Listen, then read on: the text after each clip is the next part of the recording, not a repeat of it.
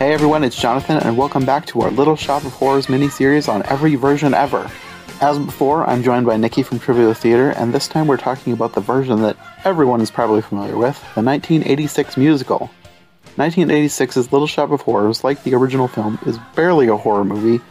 If it were a full-on horror movie, I don't think I would enjoy it nearly as much. I've never really been much of a horror fan. I prefer to have fun while I'm watching movies, and that's exactly what this movie is. Yes, this film, like its predecessor, uses a lot of horror elements to tell its story. I mean, it's a movie about a man-eating plant, after all, but beyond the death and dismemberment, off-screen of course, this movie is just so much fun. From the memorable characters played by the likes of Rick Moranis, Ellen Greene, and Steve Martin, to the amazing songs that stick in your head in the best way, to the jaw-dropping special effects, Audrey II is like one of the most realistic, lifelike creatures I've ever seen on screen, and the puppetry that went into that monster's plant puts the best CGI of today to shame. Everything about this movie is endlessly rewatchable for me, and if you know me, that's one of the biggest factors in how much I like a movie. I love this one.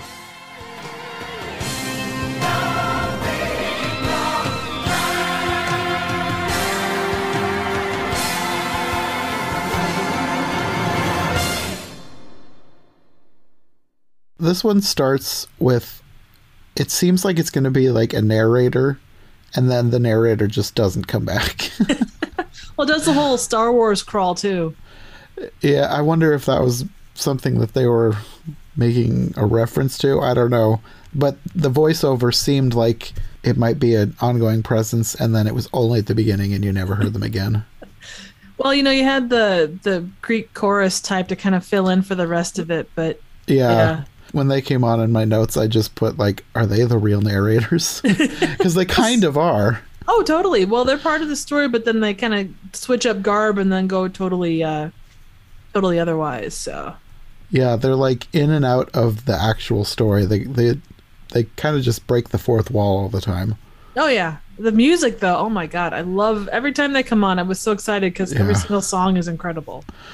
I love the music in this. It's all great. Oh yeah. Well, they're actually named because it's Renette, Chiffon, and Crystal, and it's actually named for all like groups in the 60s. Okay. You got 50s and 60s girl groups: the Ronettes, the Chiffons, and the Crystals. Yeah, I didn't even think about that because I did hear them say their names in here, but that didn't even occur to me. But they do sing that kind of that style. Oh yeah. Well, and in that same vein, the voice of Audrey II was the lead singer of the Four Tops. Okay. I loved the voice of Audrey II. Oh, God, that was so great. You know, Seymour keeps referring to Audrey II as she, and then all of a sudden this, like, amazing baritone voice pops out, and it's like, wow, that's a profanity-laced, not female voice. I am still confused as to if the plant is supposed to be gendered or not. I don't think that they gave it a lot of thought, really. I think, I mean, can you imagine like that kind of like verbiage coming out with a female voice? No, the voice that they got was perfect. Right.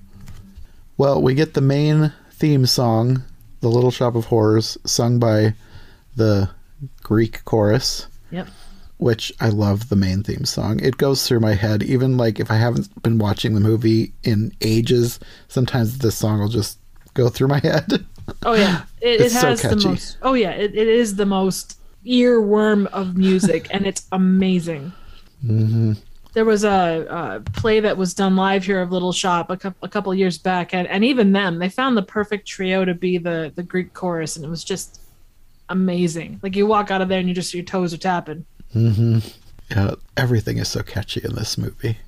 Yes, it is. It's kind of funny.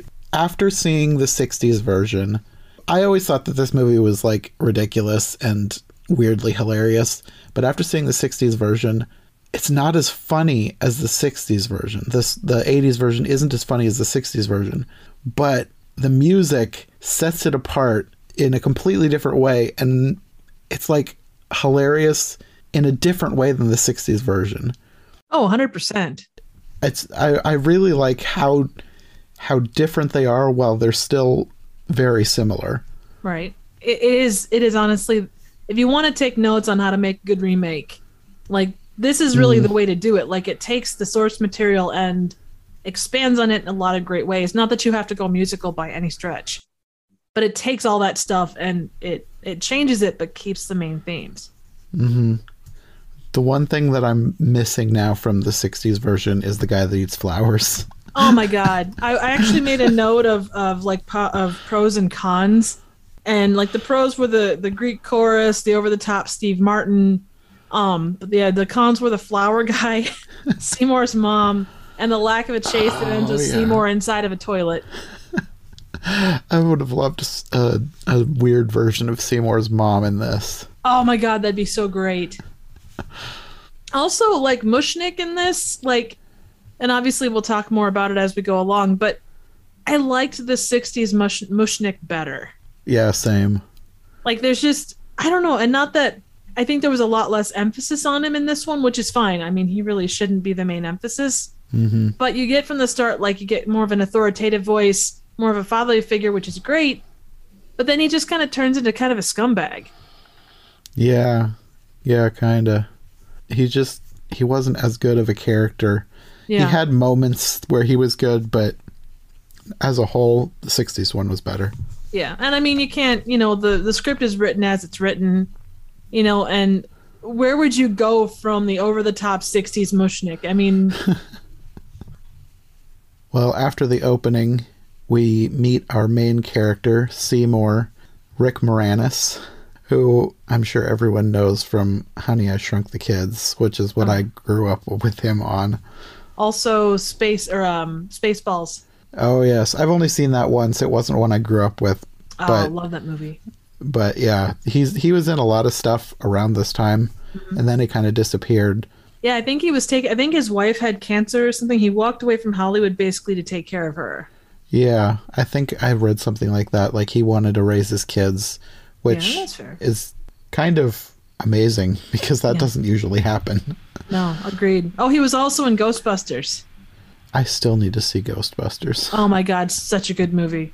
Like, it was one of those things at the time. Ghostbusters 2, but Ghostbusters 1, especially if you get with the right people, it's like amazing.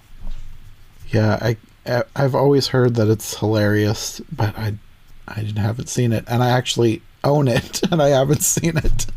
I'm looking at it across the room on my shelf right now. I still haven't watched it. Set it up for an October viewing, because that's a perfect time of year to watch it. Oh yeah.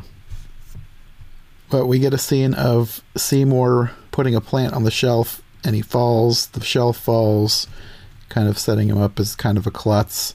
Yes, very much so. And in this scene, there's a radio playing. And I don't know if this is supposed to be funny, and I don't know if there was supposed to be more to this, but the radio says that a total eclipse of the sun has baffled the nation. And I'm like, so does nobody know what an eclipse is? Well, those 50s eclipses kind of came out of nowhere and usually led to aliens that like to serve mankind. Thankfully, that didn't happen at the eclipse that I went to see. That's true. Well, after this, we meet Audrey and Mr. Mushnick. And I don't recognize Mr. Mushnick, but Ellen Greene plays Audrey. And apparently she was the original Audrey in the stage play. Yes. And she also apparently in the stage play, she had curly brown hair, like the Audrey from the 60s version. But they decided to go a blonde bob for this one, so. Okay. But yeah, they considered Cyndi Lauper and Barbara Streisand, but then they went with Greene because she was just really perfect for the part. Yeah, I really like her. Have you ever seen Pushing Daisies? Oh my God, I love Pushing Daisies. Such a good show.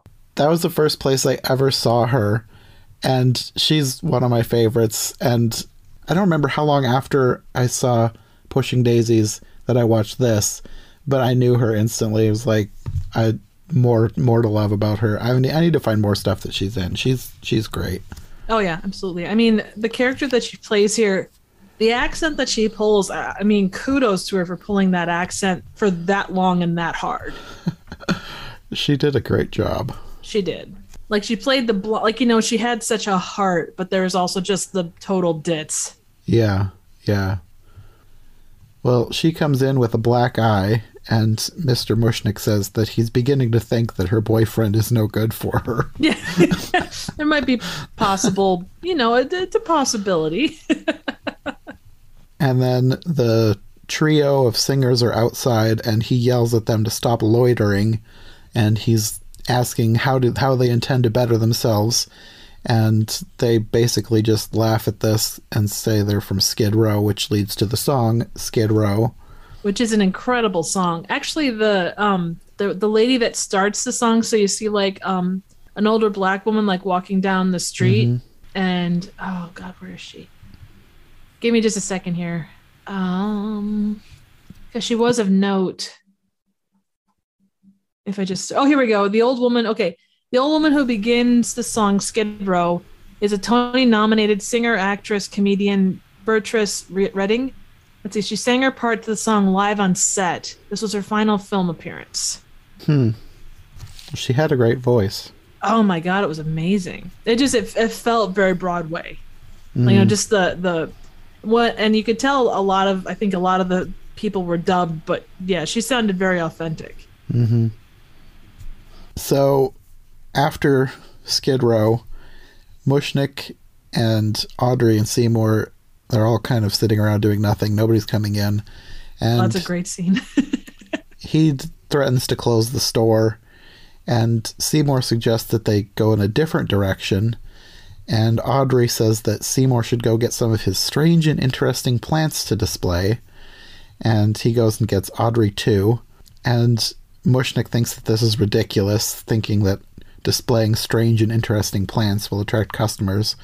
But as soon as it goes into the window, someone appears and says, "Excuse me, I couldn't help but notice that strange and interesting plant." And this guy has like a weird infomercial / robot voice. Oh, totally. And I think that he could, and I could be wrong, but I think he's kind of the equivalent of the flower eating guy, kind of.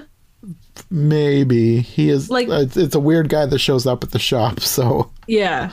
Well, and like this whole first part, and I guess it kind of leads to the way that the whole movie is shot. But one of the things that makes this one really interesting and kind of funny is the way that it's shot. Like it's almost shot in like too close sometimes perspective. But when they bring out Audrey 2, like you see it from Audrey 2's perspective. And I love that part. I think that's really cool. Yeah. So the infomercial robot guy wonders where the plant came from, which leads to the song Total Eclipse of the Sun, because Seymour apparently bought it from an old Chinese man during a total eclipse of the sun. Actually, the one that is mentioned on the radio earlier. Yes.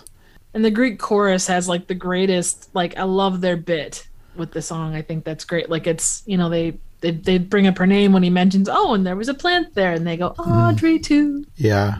I really like the way they're in the background of some songs, especially this one. Very much.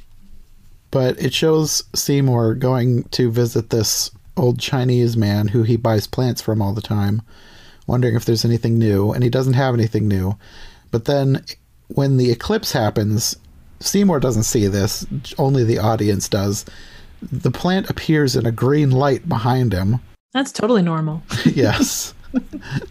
So he sees it, and the guy sells it to him, even though he doesn't even know where it came from, because he didn't see it appear either. Paid $1.95 for it. I suppose that probably was worth a lot more money in the 50s. I would imagine so.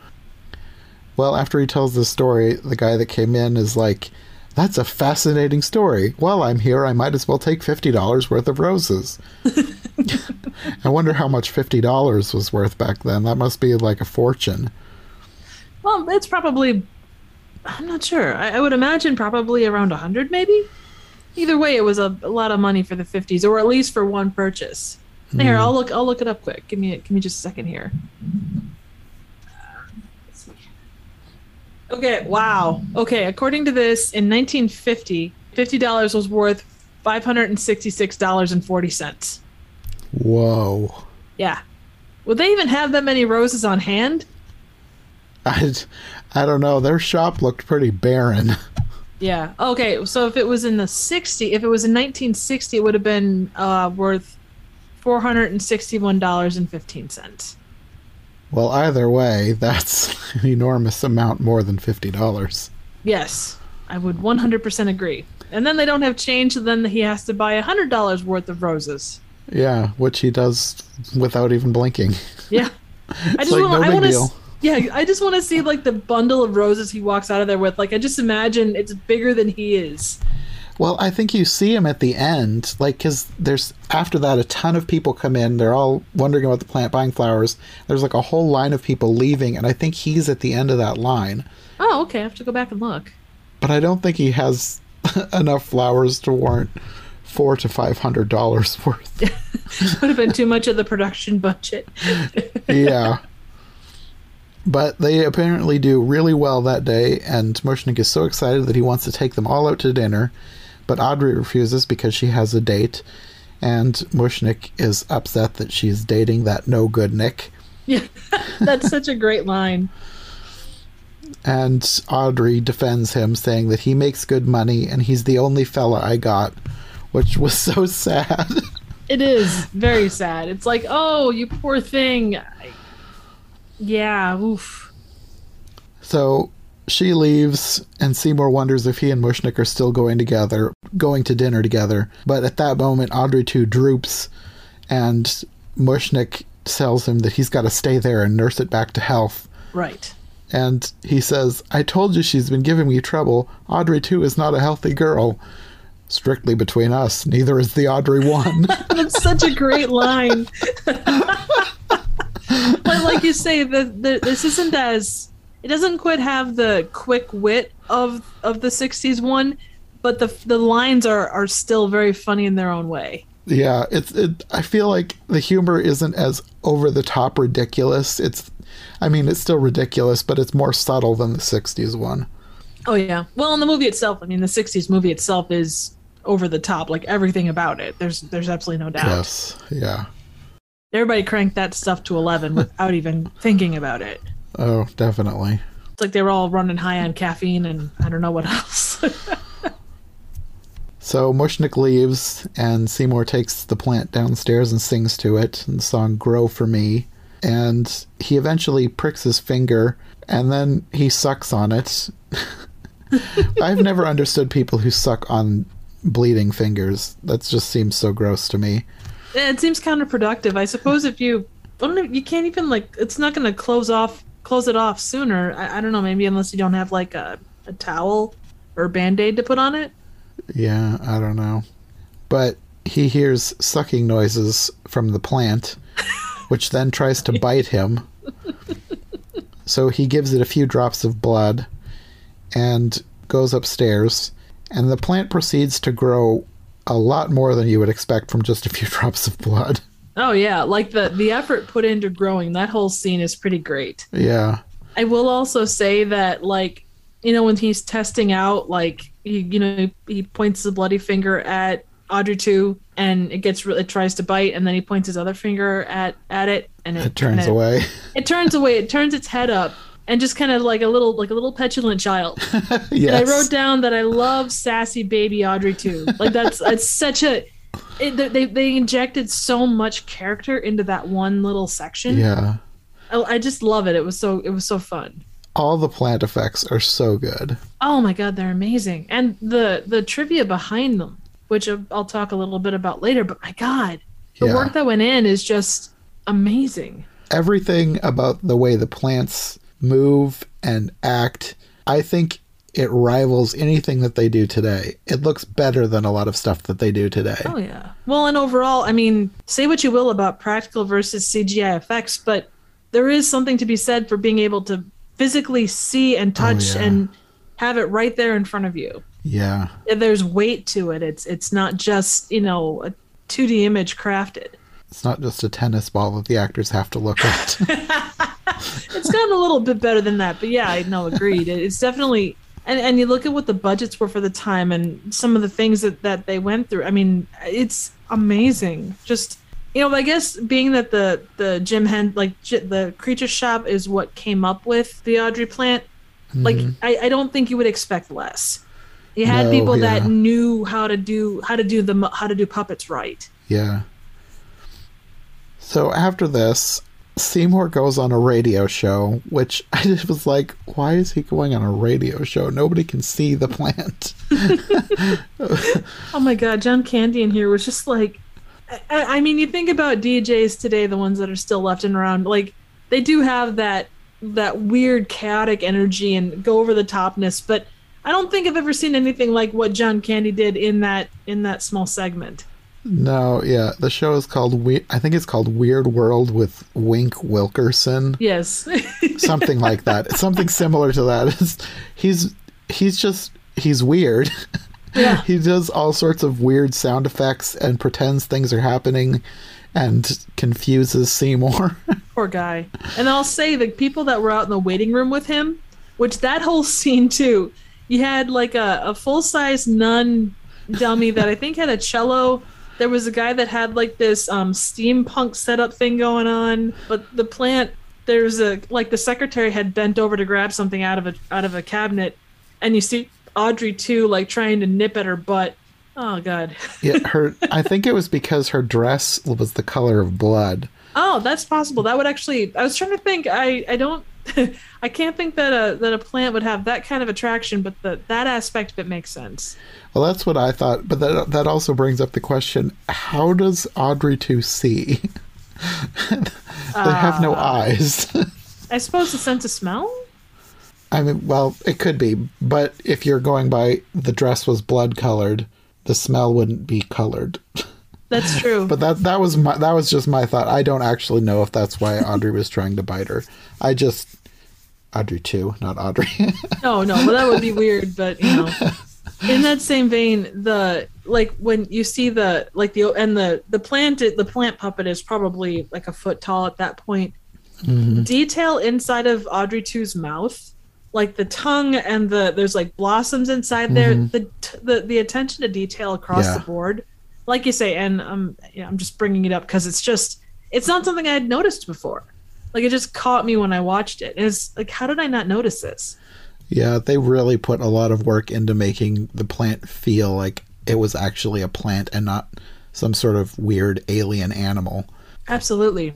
Well, and you think like puppets, like, and not that Kermit is a great example, but it's a really simple mouth and it's a very simple kind of rig. Mm-hmm. And then you look at this and it's like incredible. Yeah. No, I loved all the detail, especially, in the mouth, all the different plant parts. They're not like real plants, but you can tell that the pieces were based on real plant parts. Oh, yeah. And they weren't just shoved in there, they were crafted. Yes. Yeah, it looks so good. Mm-hmm. So, he's on this radio show, and Wink is pretending to get murdered by a jealous husband for some reason. I don't know why. Because drama. And then they go into the interview, and then it cuts to Mushnick listening on the radio, and Audrey comes in right at the very end of the interview and says that she tried to be on time, and Mushnick says, "Let me guess, you got tied up." "No, just handcuffed a little." Is this where she had her arm in the sling? Yes, I had never noticed that before. I've watched this movie several times. I had never noticed the sling, but it's sort of like made of lace, and it looks maybe like it's part of the dress, and I think that's why I never noticed. Oh no, that makes 100% sense. Like it's just, you look at it and it's like, what's going on here? But Audrey is a stylish lady, so you got to have a stylish, sling going on. Yeah, I don't think I would have even noticed, except after that, I was paying more attention to, because I turned on the subtitles, and I was paying more attention to like specific things people were saying, and the trio comes up after Mushnick is gone, and they're talking to Audrey, asking why she doesn't leave him, and I think one of them mentioned something about a cast, so I looked at her arm, and it's not a cast, it's a sling. I was like, oh, I never noticed that before. And I thought that her line about just handcuffed a little was like supposed to be a joke, but apparently whatever happened, she got hurt. Yeah. And made a sling out of lace. Yes. But yeah, the trio is asking why she doesn't leave him, and they say that she should just get another guy to protect her. And she says something like, I can't. He'd get mad. If he does this to me when he likes me, imagine what he'd do if he ever got mad.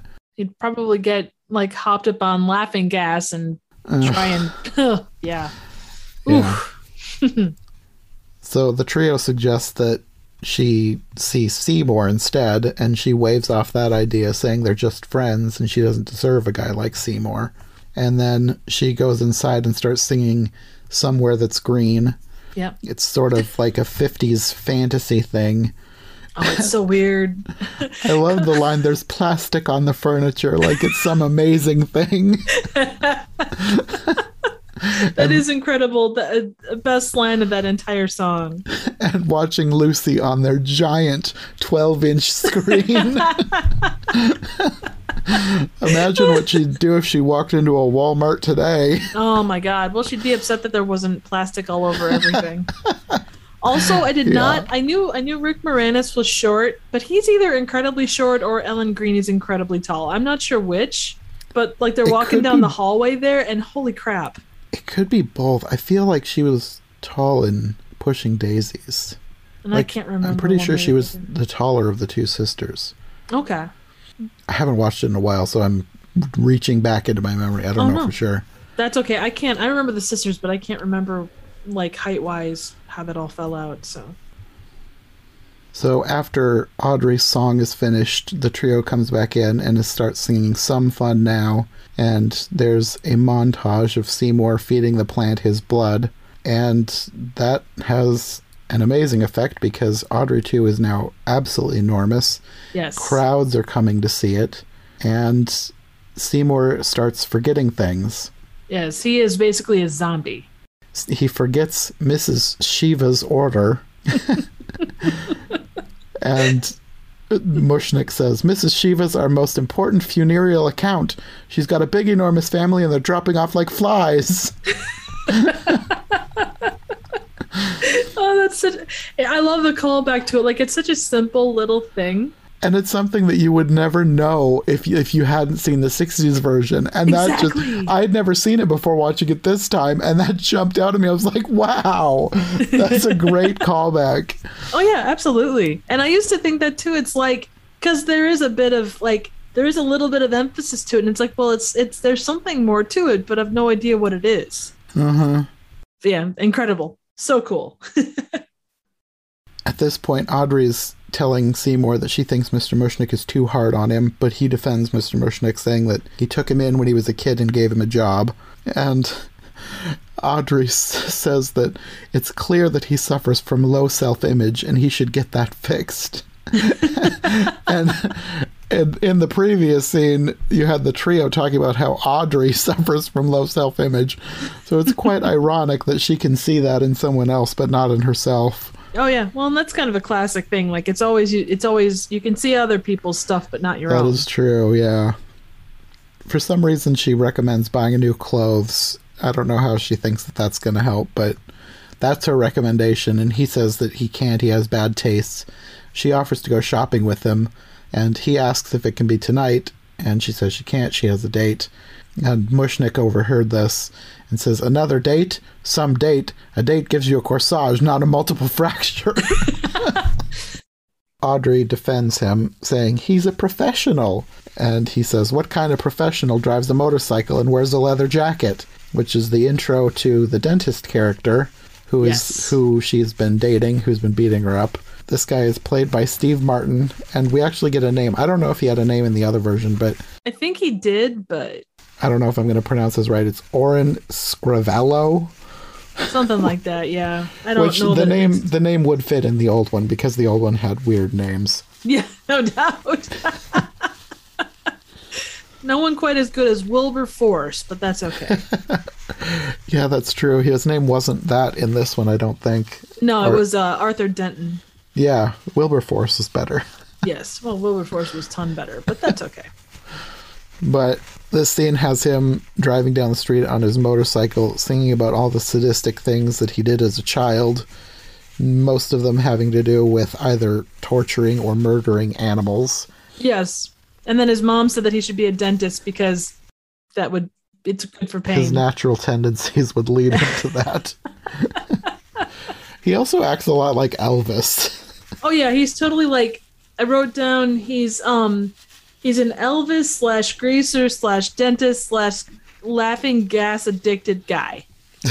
He also has a shrine to his dead mother in the one closet, and I guess it was an actor that they just put a wig on. Like a super manly guy. And yeah. I need to go back and watch that again. I didn't look close at the picture. Let me look real quick and see who it was. Not that it makes a ton of difference, but let's see.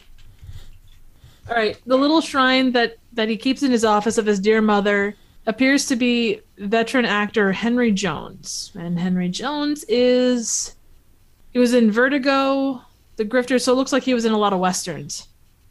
So like a man's man. For a second, I thought you were going to say he was in the original one. Oh, that would have been hilarious. It was Mr. Mushnick. There you go. That actually would have been really cool. Yeah. So the dentist gets to his office and he's being all sorts of sadistic to everybody around. He like rips a little girl's doll's head off. He punches his nurse square in the face. And that was ad-libbed. Did she know it was coming? It didn't say. I hope so. You see the nurse better in a later scene, and I could have sworn I'd seen her before, so I looked her up. It's Miriam Margolis.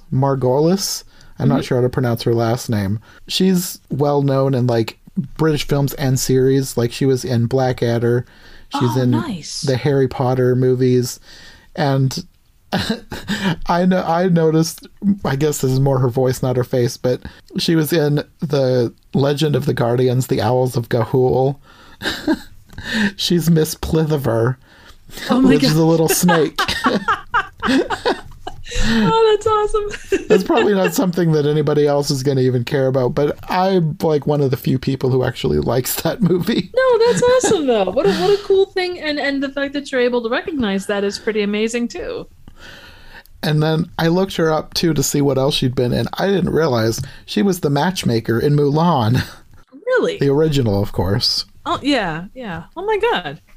That's pretty awesome. Well, yeah. I know the person with a unique voice can definitely make the rounds and do quite a few different things. Mm-hmm. And then in this montage of tormenting people and patients, there's one particular scene where he's drilling inside this enormous, terrifying puppet mouth. Oh my god, that's so cool. So well done, but so gross. Oh, I love the POV shots like that. They're off the wall and crazy. Yeah. One fun thing about the dental equipment that Steve Martin uses, apparently they were also used in Tim Burton's Batman. So they were the tools that Jack Nicholson's Joker used after he fell into the chemicals. When was that made? Was it like right around the 89. same time? Yeah, it was done in 89. And it was more the dental tools that they show off were during Bill Murray's scene. Mm-hmm. So they might have been made bigger and stuff, like, more heinous, but the dental tools that were there were also used in the Joker, or in Batman. So Interesting. I suppose it's like they have the prop shops that have like, terrifying dental tools and, rusty drills and hey, here's a creepy dental chair. I suppose they probably have a place for all that kind of stuff somewhere. Like a library, but check out creepy medical instruments. You need a lizard head in a jar, we got you covered. You need a giant mouth to use for POV shots that can also sing, got you covered.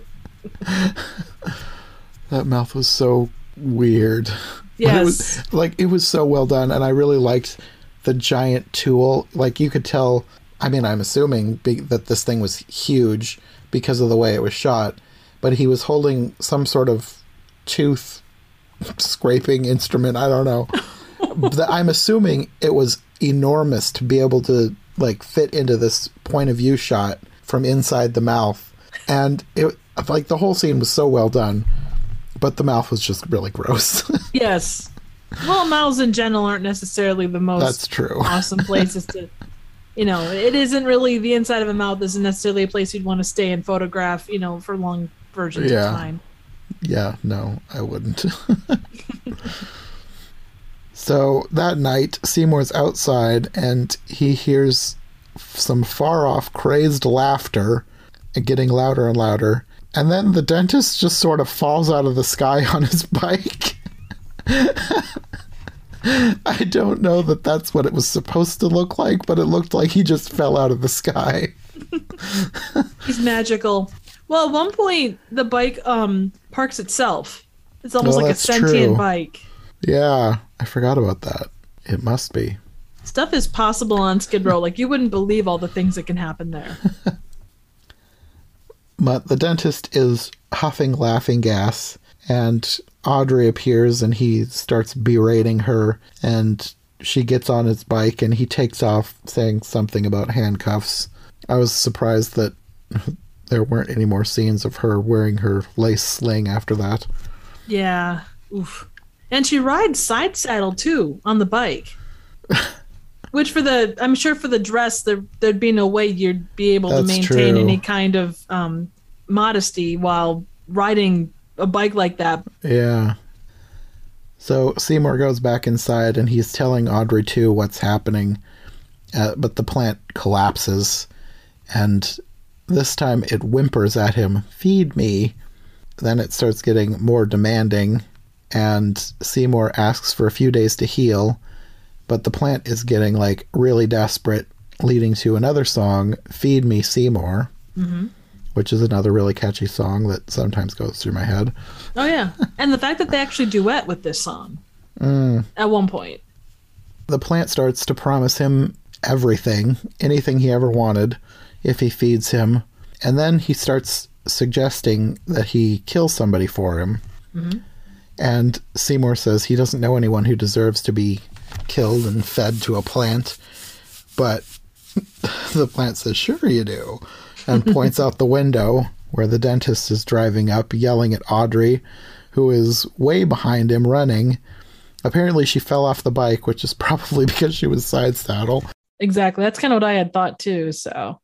For some reason, he's furious at her for falling off the bike, and he's continuing to yell and scream and berate her until they get inside, and you see from them in silhouette, and he slaps her across the face, and suddenly Seymour is totally fine with murdering someone. Oh yeah. Well, raises the heart of a hero or something like that, so. So, I think it's the next day at the dentist office. This is where Bill Murray comes in. Classic scene. He's waiting his turn for an appointment, and this little girl comes out in a head brace, and he's like demanding to know everything that happened. I mean, it is literally like the contraptions on her face. It reminded me of one of the Saw movies. Like, it's this gigantic contraption that goes over her mouth, and it's like Saw flashbacks. That's not what it reminded me of. I've never seen Saw, but it reminded me of Charlie and the Chocolate Factory in the flashbacks to Willy Wonka's childhood. Yeah, you're right. And I'm sorry, I got the wrong movie. It's Saw 2, not the original Saw. But okay. Anyway. Yes, got to make that distinction. Well, you know. Anyway, the dentist comes out, and Bill Murray's character is saying that it's his turn, and the dentist says, "Does that have an appointment?" And his nurse says, "Ask it. I'm on break." That's awesome. Which is the right response. After all, Steve Martin did find it necessary to punch his nurse in the face, so I would have that reaction too. Yeah. So he goes in to have his appointment, and Seymour comes in with a gun, and he hears from the back a whole bunch of screaming and thank you, more, come on." And then for some reason this like fully disturbs the dentist, and he kicks him out and calls him a sicko. Well, and I think the reason that is because like Steve Martin's character enjoys inflicting pain, but to know that there's someone on the other end of that enjoys receiving pain kind of kills the enjoyment of it. Yeah, he likes it when he's hurting people. He doesn't like it when he's not, when he's hurting people, but they're enjoying it. Yeah. Yes, when someone likes what he's doing. Exactly. And Bill Murray, like, it's not surprising at all, I don't think, but everything that happened, like, inside the actual dentist's office, so inside, like, on the chair, was all ad-libbed. Like, he was given the direction to just for ecstatic cries of pleasure. Other than that, it was kind of up to him. But he kept, like, riffing ad-libs. I can see that, yeah. And apparently it took 2 days to film that, or over the course of the 2 days he was filmed, he kept ad-libbing random things, so... I wonder what the outtakes look like on that one. Oh, you know that there's going to be some really interesting ones. And despite coming up at roughly the same time, that was the only movie that those two were in. Really? Apparently, yeah, according to the trivia. Huh. They seem like two people that would naturally be working together a lot at the time. Agreed. So after Bill Murray has been kicked out, he pulls Seymour into his operating room and prepares to do all sorts of evil dentist things to him. Hey, back in the 50s, the dentists were evil. My one aunt, like, was terrified of the dentist. But before he starts operating, he says he needs to get the gas, which Seymour thinks is for him, but it's not. And he puts on this weird, enormous contraption that has a gas mask on it that I don't know if it's a real thing or just something they made up for this movie. I would assume made up, but I'm not 100%. Like, it's just the layout of it. I don't know. It looks ridiculous. It does. It's as over the top as the movie. But he puts this thing on, starts pumping himself full of gas. He goes crazier than usual. And at this point, Seymour jumps up and pulls out his gun. And the dentist finds this hilarious. He tries to turn the gas up, but his thing breaks. And he ends up collapsing and basically laughs himself to death while Seymour watches. I guess Seymour... I don't know if Seymour would have had the guts to actually kill him, but I think he must have just decided that it's easier to watch him accidentally kill himself than to do it himself. Well, and in there too, Steve Martin asks him why he doesn't help him, and he says basically because for Audrey. I think there was a line like, "What'd I ever do to you?" And he says, "Nothing. It's what you did to her." That's what the line was. Yeah, you're so good at this. So Seymour drags the body back to the shop in an appropriately sized body bag, unlike the one in the 60s where it was like a little sack. Back in the 60s, bodies were just more compact. So he gets in, and Audrey 2 is screaming, "Feed me!" And Audrey 2 is not quite big enough to eat a whole person yet. So he goes to get an axe to make some little dentist nuggets, apparently. Dentist nuggets. That's good. But unfortunately, Mushnick is outside, and he sees him chopping. I think he only sees the shadow, but somehow he knows what's going on. Unless he looked through the fence or something, I don't know. Later, he says that there were droplets of blood on the that's right. or the floor, and then also on the concrete outside. Okay, so he only saw the shadow, but then he saw the blood and put two and two together. Yeah. So he goes back inside and feeds the dentist to the plant. And the next day he sees Audrey talking to the police, and he goes to find out what they said, and she tells him that Orrin is missing and they suspect foul play because his office was left in ruins. I feel like he should have cleaned up the office. Just don't make it look so suspicious. Yeah. Well, he was pretty traumatized after having to feed Audrey too. Yeah, I suppose. So he tries to comfort Audrey, saying it wouldn't be so bad if he were gone. And she agrees, but says she still feels guilty because she secretly wished for this. And he tells her not to waste another minute thinking about him. There's a lot of guys who give anything to go out with her. And she says that she doesn't deserve a nice guy. She deserved everything she got with Orrin because she's led a terrible life. She met him working at the gutter. And she doesn't explain what it is, but I think she's saying that she was a stripper. I don't know for sure, but I feel like that she was inferring that. It was either stripper or like a waitress at some kind of a gentleman's club of some sort, or maybe like a gambling den, because like the outfits for someone that works like doing chips or cigar girl, or like the poker chips or a cigar girl would wear something relatively revealing. Okay. It was kind of funny though, because she's wearing a dress that it's pretty. The neckline plunges down pretty far. Yeah. And she's like, "Oh, I wear clothes that are so revealing. Nothing classy like what I'm wearing now." But whatever happened at the gutter, she said it was terrible, and she thinks she deserves the horrible life that she now has. But he tells her that's all in the past, and he knows that she's a good person, and that leads into the song Suddenly Seymour, which is another one that runs through my head sometimes. It's not quite a catchy bop like the others, but there's something about that one that it goes through my head. I don't know, I like that one a lot. Agreed. And I was amazed, like, you hear Rick Moranis' voice and you think, okay, it's nasally, it's kind of his singing voice is probably terrible, but his singing voice is actually really good. And I don't know at that point in time, like how much, I doubt they had auto-tune, but like how much manipulation there was to it, but he really sung well. Yeah, he did. So at the end of that song, they basically profess their love to each other and kiss.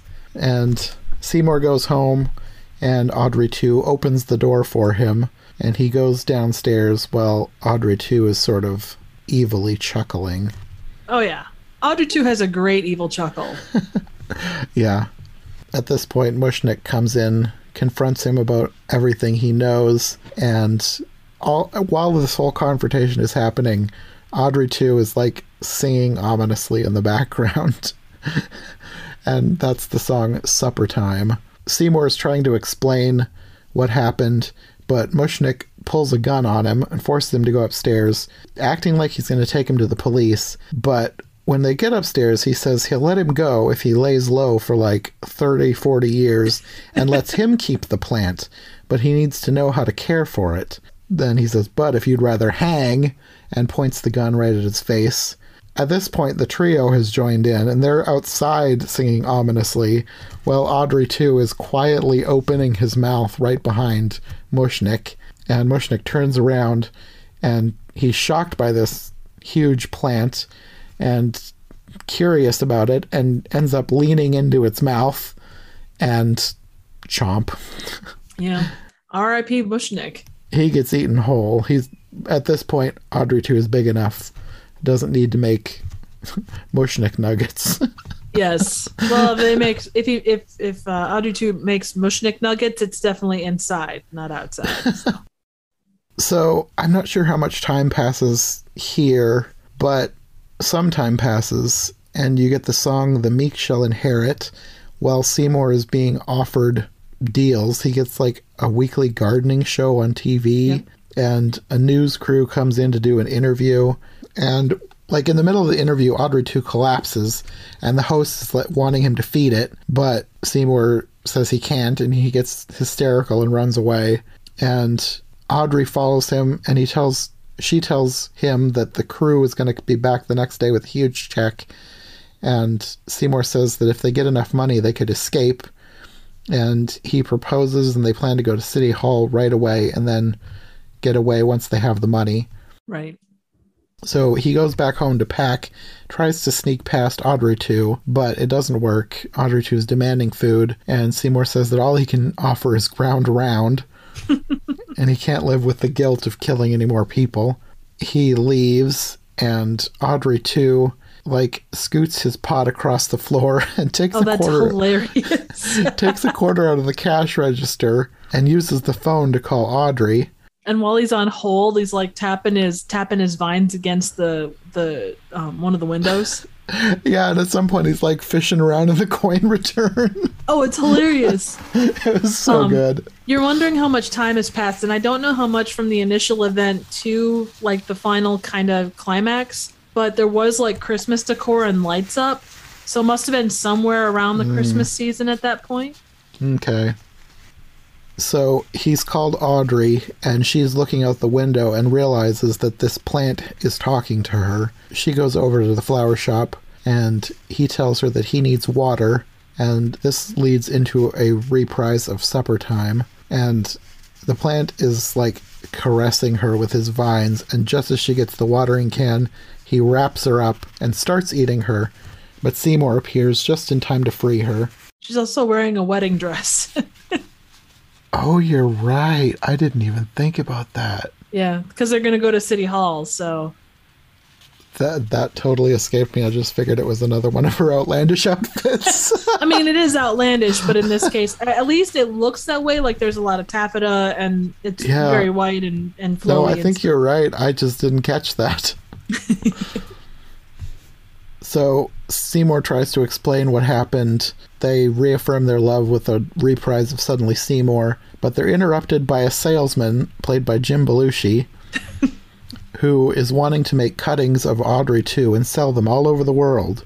Seymour refuses this, and he tells Audrey that he needs to end this once and for all. He goes back inside, confronts Audrey 2, saying that he's figured out what the plan was all along, world conquest, and Audrey 2 just laughs, confirming his suspicions, and then breaks out of his pot and into song, singing Mean Green Mother from Outer Space. A few fun facts about this one. It was the first Oscar-nominated song to contain profanity, and it was the first one to be sung by a villain. And it lost Best Original Song to Take My Breath Away from Top Gun. Interesting. I thought so too. No other villain songs? To that point, like it was a villain singing the song. So apparently this was the first one to feature a villain singing it. Okay. This is another reason why I wasn't sure if the plant was supposed to be gendered. And maybe it's double meaning because the song is the Mean Green Mother from Outer Space. I think it's supposed to be Mean Green Mother F-bomb. Well, that's what I was thinking, but also the plant, like, if you make cuttings, they become babies. Oh, that's true. So I was wondering if that's... it could be a double meaning, too. But that was another reason why I was wondering about the gender of the plant. I think it's definitely a double meaning, at least in this respect, because, I mean, Audrey 2 does have quite a nasty mouth and probably needs to have it washed out with soap a few times. Yeah, and a lot of babies, because his blossoms become a backup choir. Oh, yeah. It is a massive... I mean, there's probably 12 or 14, like, blossoms. Yeah, I really like their design, too, with their little tongues. That is very cool. Again, incredible design. And at some point, I think Seymour gets a gun, which is useless, but then the plant ends up with the gun, which was hilarious. And he's shooting at Seymour, and Seymour's trying to chop his vines, but he knocks him over. He pulls his pants down at one point. He just destroys the entire flower shop while he's he pulls laughing it down. maniacally. Yeah. But in the ruins, there was a bunch of electric cables, and Seymour gets them and electrocutes the plant, who explodes. Which is a logical thing to happen. And all the baby plants are screaming. And Seymour emerges from the rubble, and Audrey... This part confused me. It leads to a scene of them in wedding attire going into Audrey's fantasy house. So I'm wondering, is that real? Or is this imaginary? I'm not sure. I would imagine... I mean, I don't know. I think it's just meant to show happy ending and kind of leave it at that, really. But I don't have anything one way or the other to confirm that. Yeah, I think you're right. But just the fact that it was specifically at the house that she had imagined made me question this time. Like, I'd never thought about it before. I was like, are they implying that this is in their imagination? Well, and this is a purely speculative thing, but I think it generally would make sense considering the reshoots that they had to do and trying to turn it around to get it out. They might have just used that house because they had built it and it was available. That's true. Yeah. Yeah, it would have been a cost-saving measure. Right. And you really only see the outside, so it's not like Yeah, but I would say that that's probably the logical. If it was the case, it's probably the logical explanation. Yeah. And that's basically the end, except the trio walk by as bridesmaids, and then the camera pans down into their garden to reveal a tiny Audrey 2 smiling at the camera. The end. Yes, I'm glad that they put that in there, just so you still get that kind of what if thing going on. Because it is, for all the work that was done on the alternate ending, and I don't know how much you want to talk about it, but we can talk about it. We'll talk about the original ending. Okay. Do you want to talk anything else before we go into that, or because there's some interesting kind of trivia things? But I mean, if you've got trivia here, then we can talk that. So it was, as of 1986, the budget was $25 million, and it was the most expensive movie Warner Brothers had ever produced. It even surpassed Aliens, which came out the same year, which had a budget of $18 million. It was originally made to be a summer blockbuster, but because of a pair of disastrous screenings, it got pushed back to December. It was done at Pinewood Studios in England, and it used every single soundstage there. They didn't want to shoot it on location because they thought it would tamper with the mood of the film, which was kind of fantastical. The largest version of Audrey 2 required 60 puppeteers. Oh, wow. Yeah, isn't that crazy? Well, I guess there is a lot of vines, so Yes. they probably had at least one person on every vine.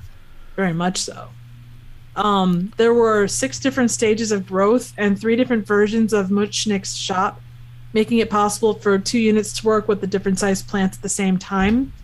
And each one of the talking plant versions had to be cleaned up, repainted, and patched at the end of each shooting day, which would take up to 3 hours. Oh, wow. They must have been really hard on it. Oh, yeah, no doubt. Well, and the coolest thing I found that I'm just amazed by.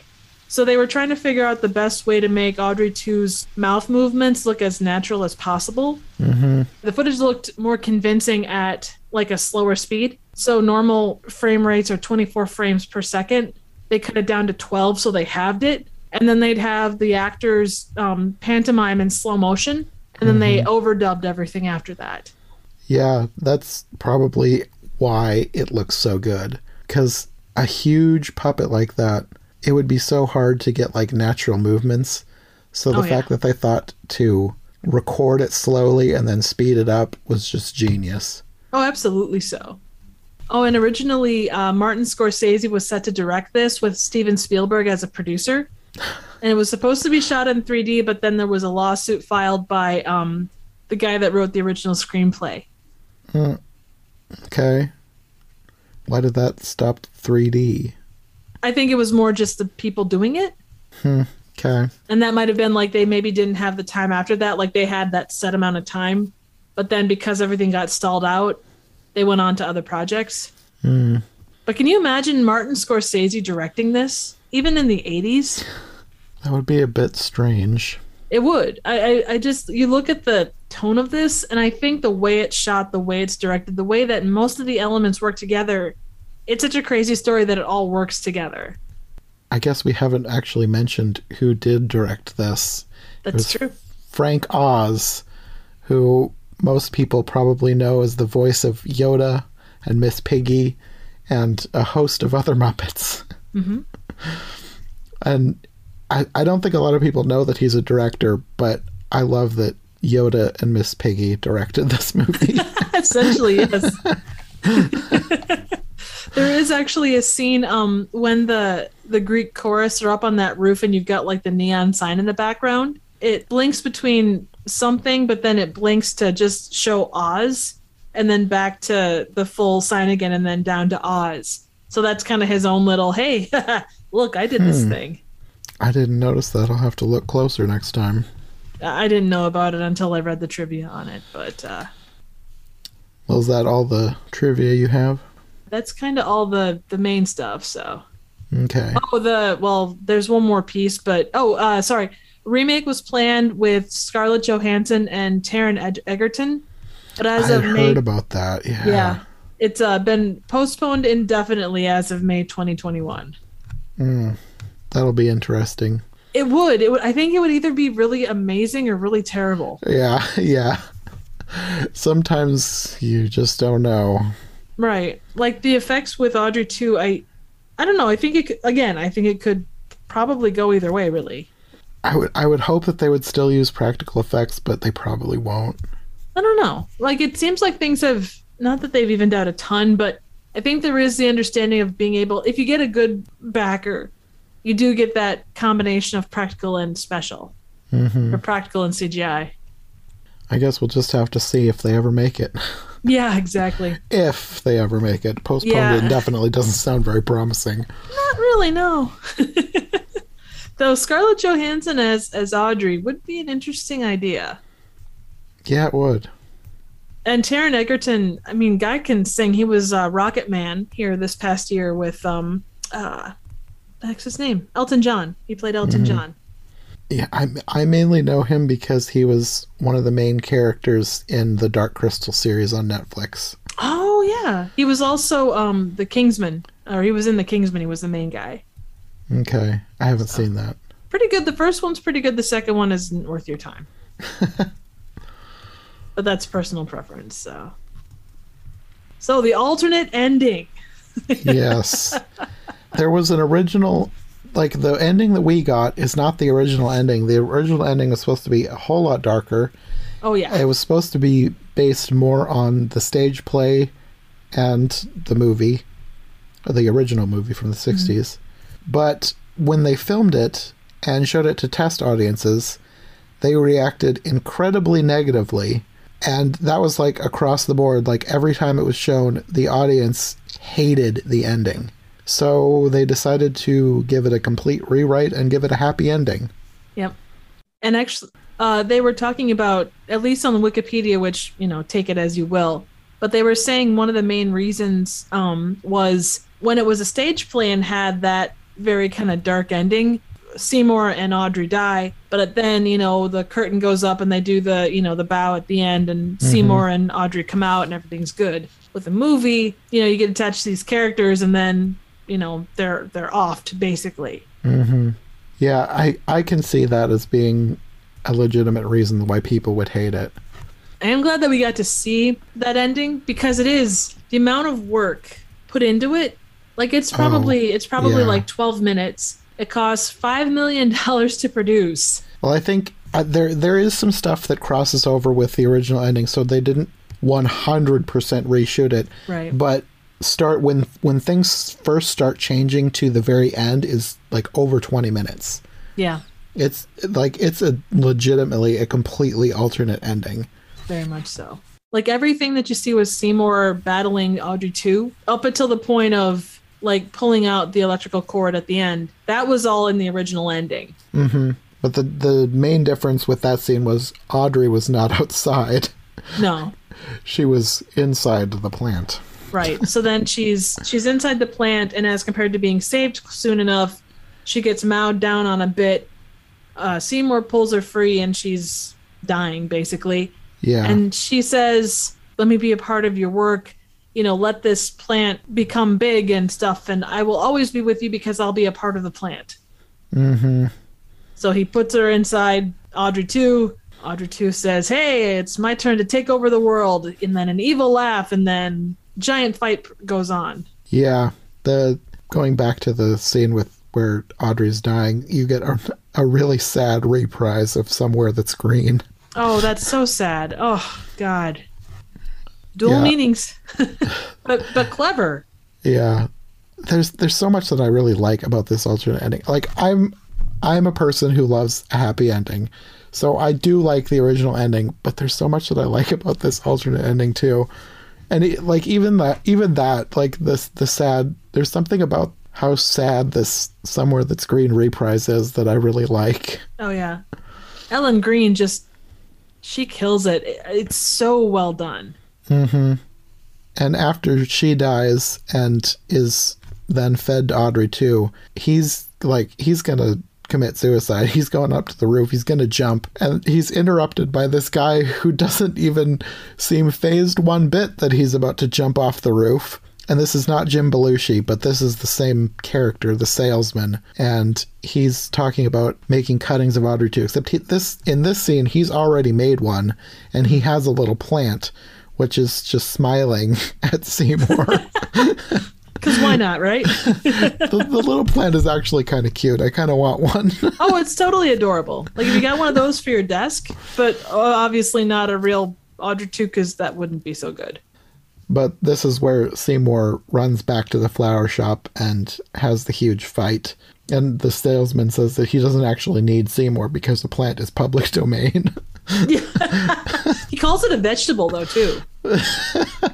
Well, I guess it does kind of look like a weird cabbage. Yeah, it does. But, they really play up, and obviously it's just more for show than anything, but they really play up that, kind of heartless executive or advertising executive guy. Mm-hmm. But this is where you get the whole scene that we've seen in the main version with the fight with the plant, except it ends with Seymour being eaten alive. And then you get the return of the Greek chorus, and they're in front of an American flag for some reason that I didn't quite understand. And I don't know whether that was supposed to be like a reference back to like Patton. I don't know. Something like that. Because they are kind of describing the great battle and stuff, but it's not like an inspirational thing the way it was with Patton. So I'm not sure. Yeah, I don't know. But the trio is singing about all the events that followed, and the plants were sold all over America. They just proceeded to grow huge and attack people. And that got me to thinking, like, did everybody in America just start feeding them from their fingers, like cutting their fingers open and feeding them blood? Like, I don't see how that could happen, because it was like just by chance that Seymour discovered this, because the plant couldn't talk at that point. Right. Unless the it could, and it was pretending not to. One of the chorus line, or one of the lines in the song that the Greek chorus sings was talking about how people were tricked into feeding them blood. It doesn't ever say how, but they said that they were tricked. Okay. But then at some point, the blood's not going to be enough, so is everybody just murdering everybody else to feed them to their plants?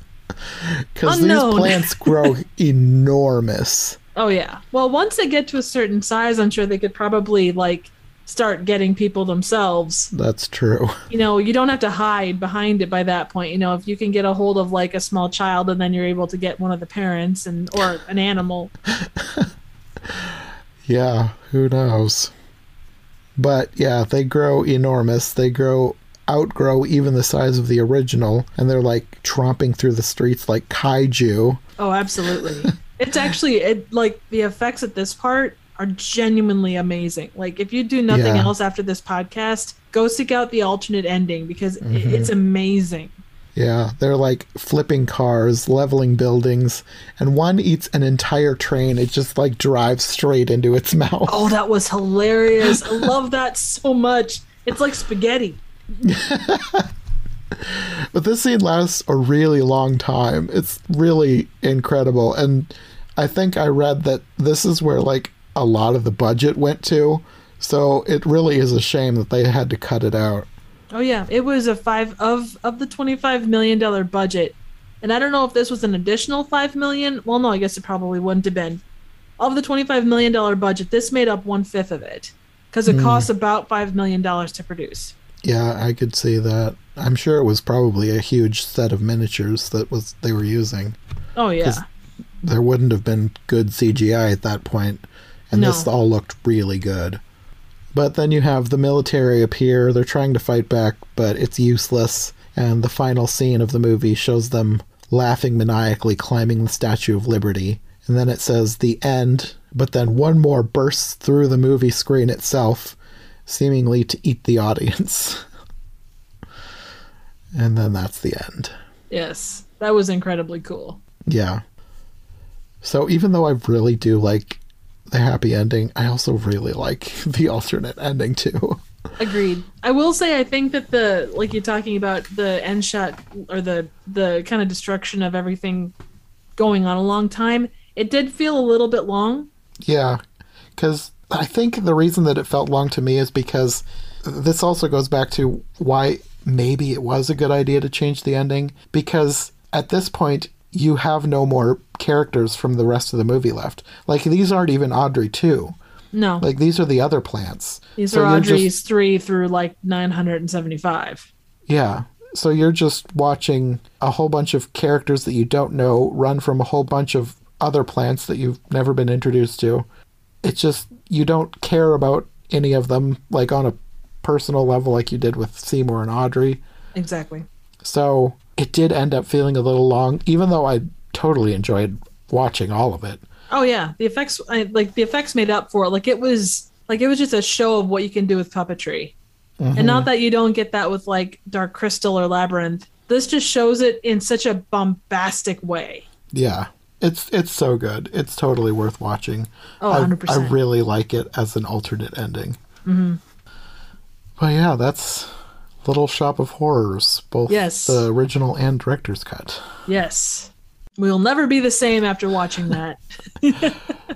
This totally does not feel like a movie that I feel like I would normally like a movie about a guy who's, well, I guess this one he isn't actually going around murdering people, but about basically death, dismemberment, a man-eating plant. It doesn't feel like something I would normally go out and watch, but there's just something about it that I really like a lot. Oh, it's just so much fun. And the music is so catchy. Oh, it is. And it's just, there's so much good in this. Yes. But it's unexpected. You see the front and you think, okay, movie that's based off of something that happened in the 50s. But yeah, there is so much more than what you expect. Yeah, it's so weirdly amazing. I love it. Oh yeah.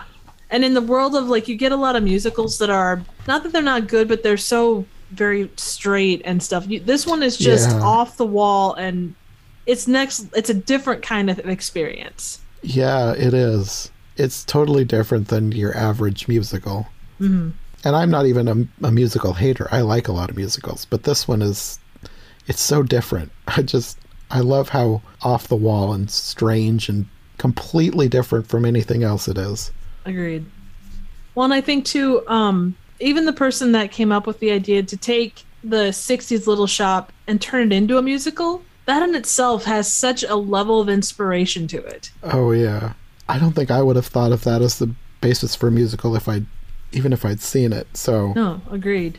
It really was a stroke of genius. Very much. Well, again, the adding of the Greek chorus of, all these different elements that were brought together for it.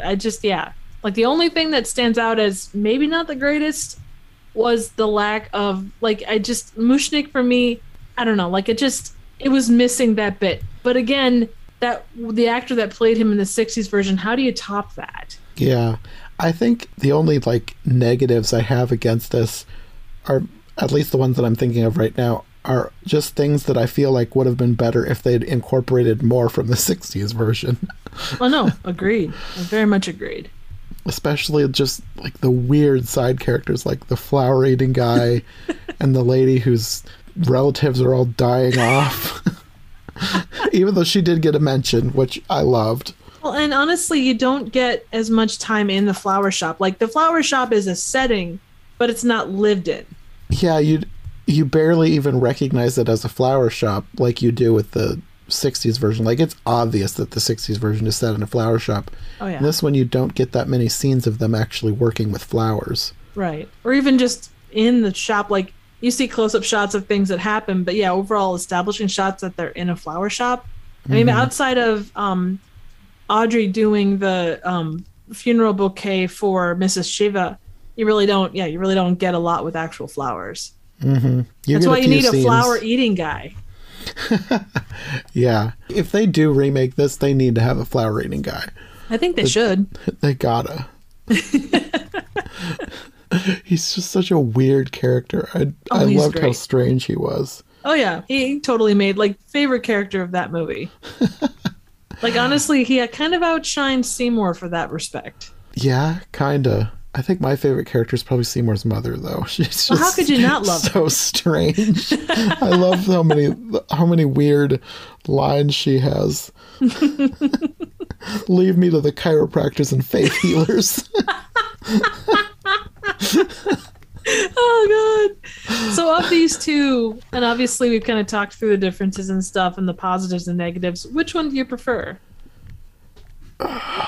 It's really hard because they're so good in their own way. I suppose this version, but only because I love the music so much.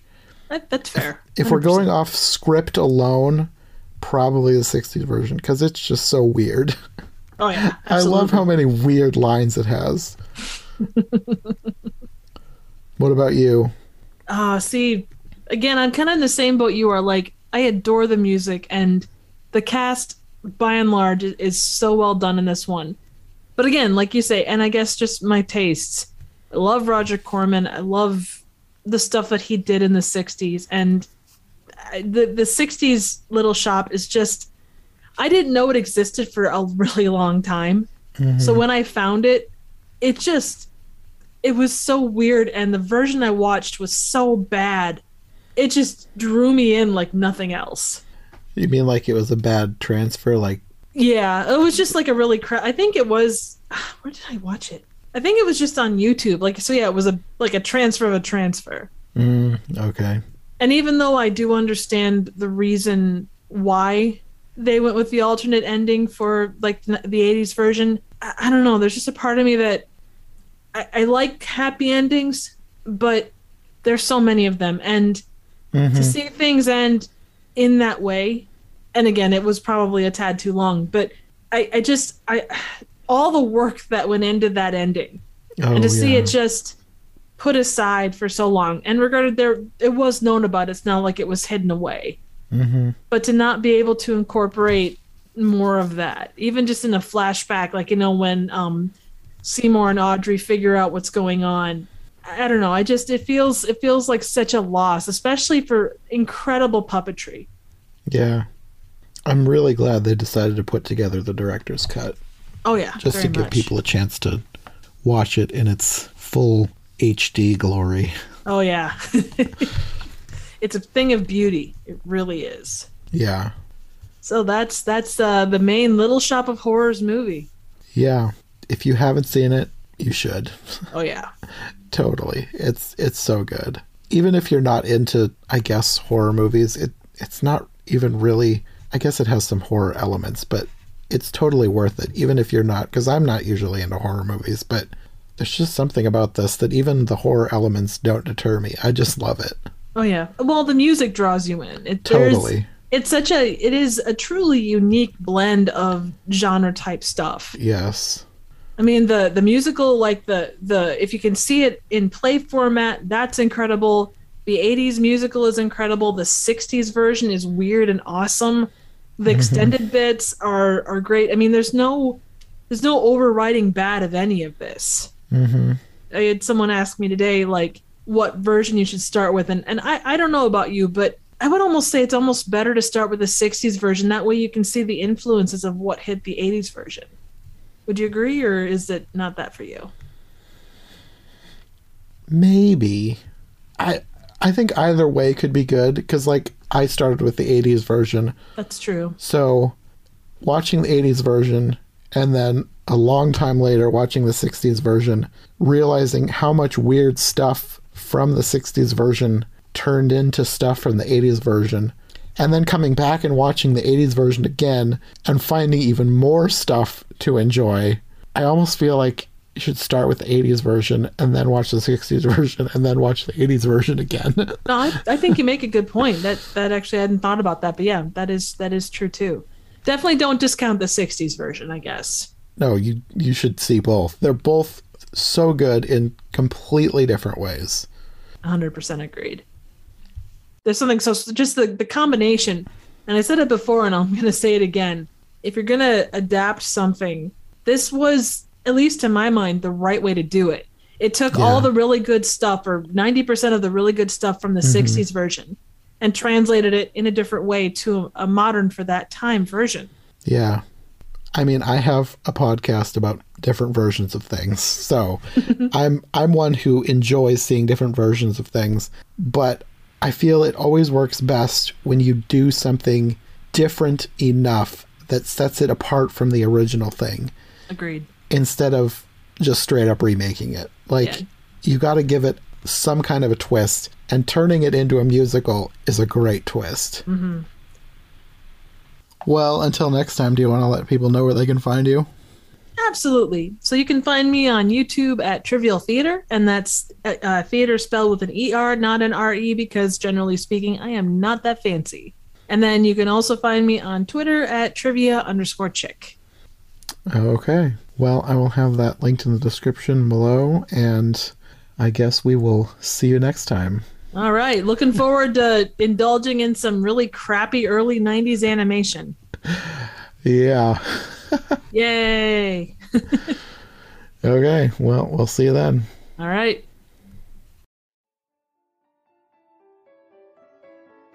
Thanks for listening to this episode of Every Version Ever. If you like what you've heard, don't forget to subscribe on whatever platform you prefer, and of course make sure to follow my co-hosts as well. Any relevant links will be in the description for easy access, and we'll see you soon for another brand new episode of the show. Thanks for listening, and we'll see you next time on Every Version Ever.